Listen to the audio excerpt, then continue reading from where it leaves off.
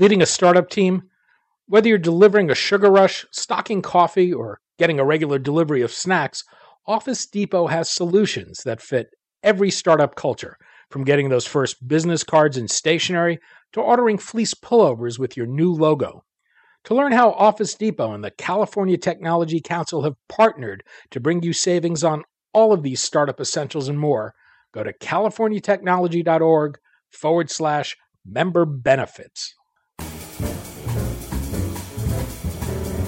I'm Daniel Levine, and this is the Bio Report.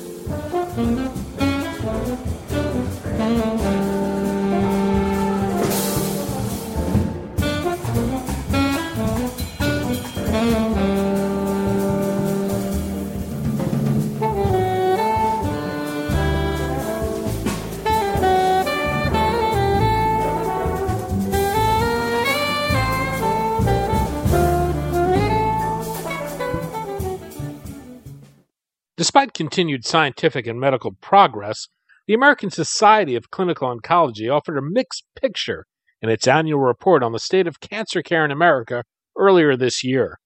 While advances have been made in combating some cancers, mortality rates for others remain unchanged or have increased. There's disparity in care, concerns about the rising cost of therapy, and uncertainty about how new payment models will affect care.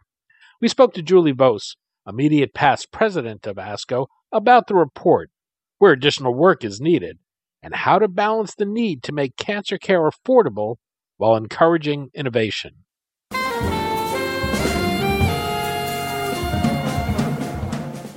Julie, thanks for joining us. Thank you so much. I appreciate the opportunity. The State of Cancer Care in America 2016 report paints a mixed picture with both challenges and opportunities facing the U.S. cancer care system. Let's begin with some good news. What kind of progress did we see in 2015?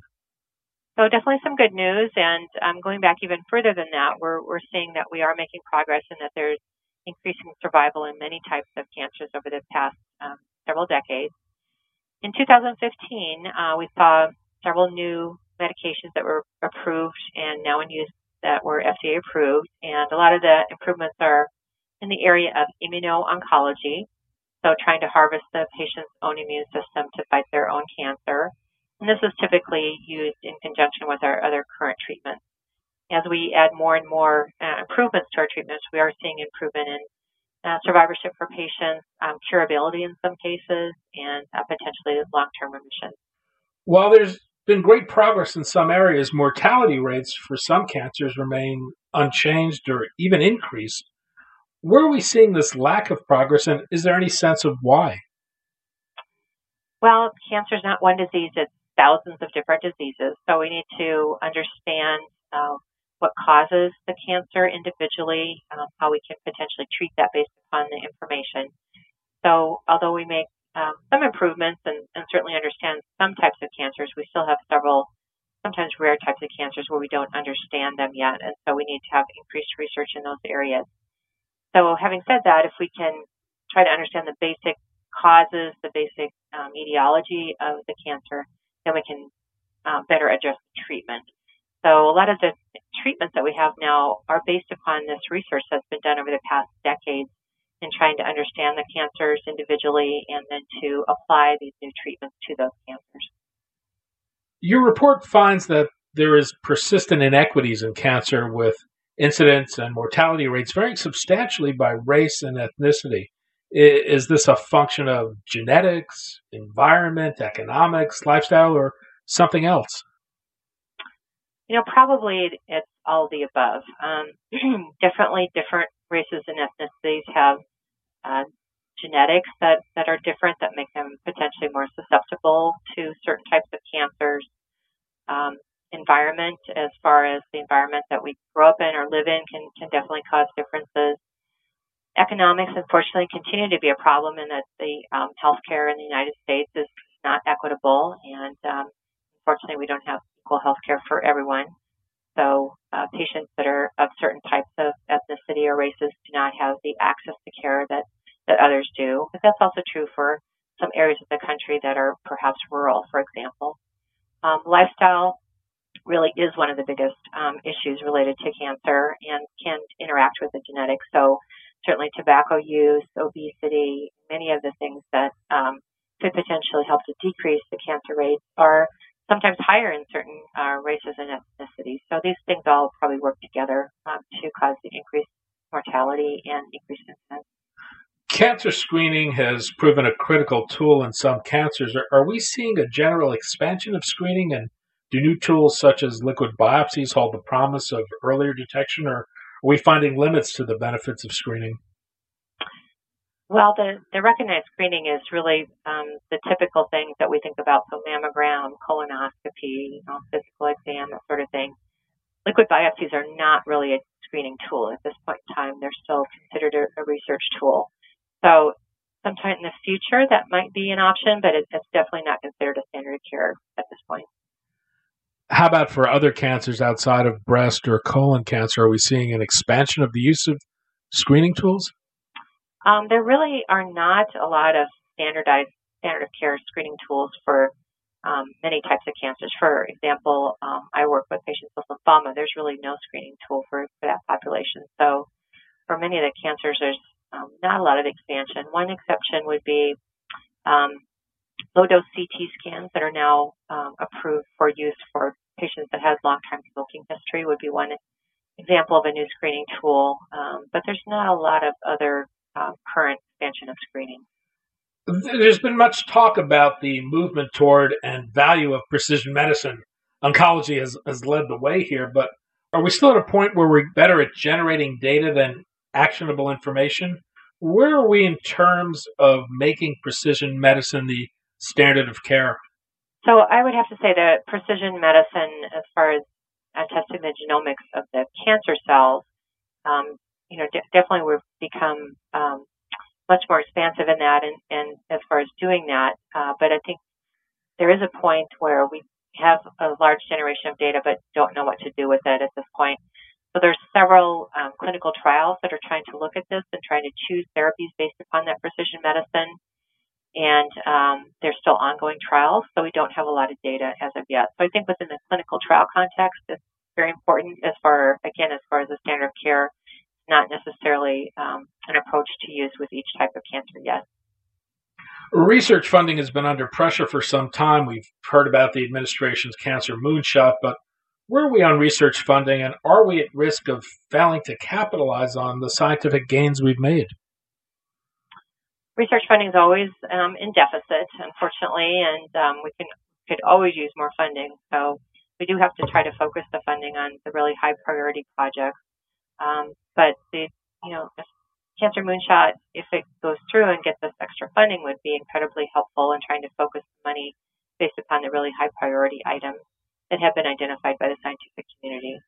So we could always use more funding from different sources.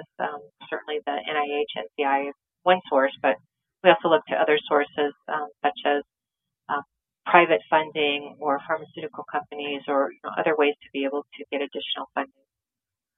The Affordable Care Act has made insurance more accessible to people who have been without insurance, but how good a job is it doing at making cancer care more affordable? The Affordable Care Act definitely has increased the number of people that have some coverage for health care, and that would include, of course, cancer care. Some of the policies, however, under the Affordable Care Act are very narrow networks and don't allow patients to go to academic cancer centers, for example. So although it's improved it to some degree, it's not really a wide choice in that respect. I would like to see some additional work on that to be able to make sure that all cancer patients can receive adequate care. Well, part of the Affordable Care Act has been this effort to move the way we pay for healthcare from a volume basis to a value basis. How has this played out in the field of oncology?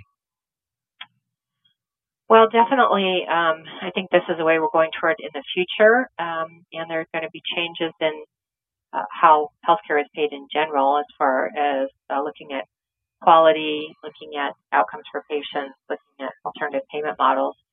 They have not, as of yet, taken hold, but that's definitely going to be happening over the next few years. And I think it's an important one that we always need to look at what we're doing for treatment for any disease and make sure that it's of high value and high quality. So if it's done correctly, I think this could actually be a very positive move. Well, we've got an aging population, rising incidence of cancer, but a stable oncology workforce. Are we at risk of patients overburdening the system? Definitely, as our population ages, we're going to have more and more cancer patients, and cancer patients are living longer. And so the volume is definitely there, and the workforce is not increasing at the same rate. So the way that oncology is trying to work with this is to broaden the horizons of additional people that help us, such as advanced practice providers, to help physician extenders, if you will, to help see some of the follow-up patients or some of the patients who are not having problems or not having a new problem, so that we can work with the oncologists and extend their care. We're also trying to work with the primary care physicians to make sure the oncology survivors go back and are cared for by the primary care physicians to unburden the oncologist to take on new patients. So definitely going to need to be a coordinated care effort. Is this changing the role of the oncologist in any significant way? I think the way it's going to change the role is to probably decrease the well patients, if you will, that we see. So we often see follow-up patients that aren't having problems or long-term survivors now. And, of course, that's good for us to see those patients, but they probably don't necessarily need to see an oncologist with every visit. What about technology? Is that having any role in easing the burden on the oncology workforce? I would have to say probably not at this point. Technology, as far as electronic medical records, actually increasing the workload. And, I think in the future there may be some easier ways to do some of these things, but right now we're sort of at an in-between point where technology really is not improving things. Well, drug prices, particularly in the oncology space, have been an area of growing controversy. Cancer doctors and ASCO have made efforts to ensure these drugs deliver value. At the same time, there's been some experimentation with new pricing models. Do you see any efforts having meaningful impact on cancer drug prices?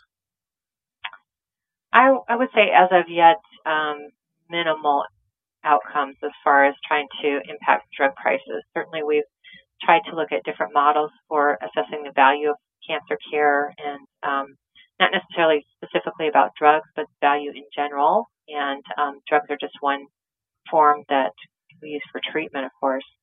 And we're going to have to look at that in the future to make sure that what we're actually administering does have meaningful impact for the patient and for their outcomes and create the value of care. So the system is going to have to look at that because it's just an unsustainable system right now. Well, cancer care is expensive. The drugs are expensive. It's an obvious target for payers. How do we make cancer care affordable while encouraging innovation?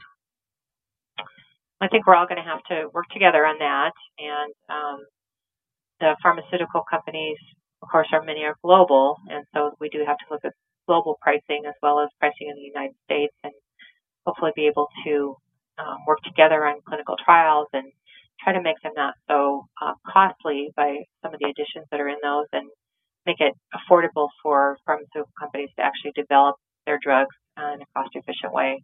So if we can work together on some of these issues, I think it'll decrease the burden on the healthcare system as well. Julie Vose, immediate past president of ASCO. Julie, thanks so much for your time today. Thank you. I appreciate it.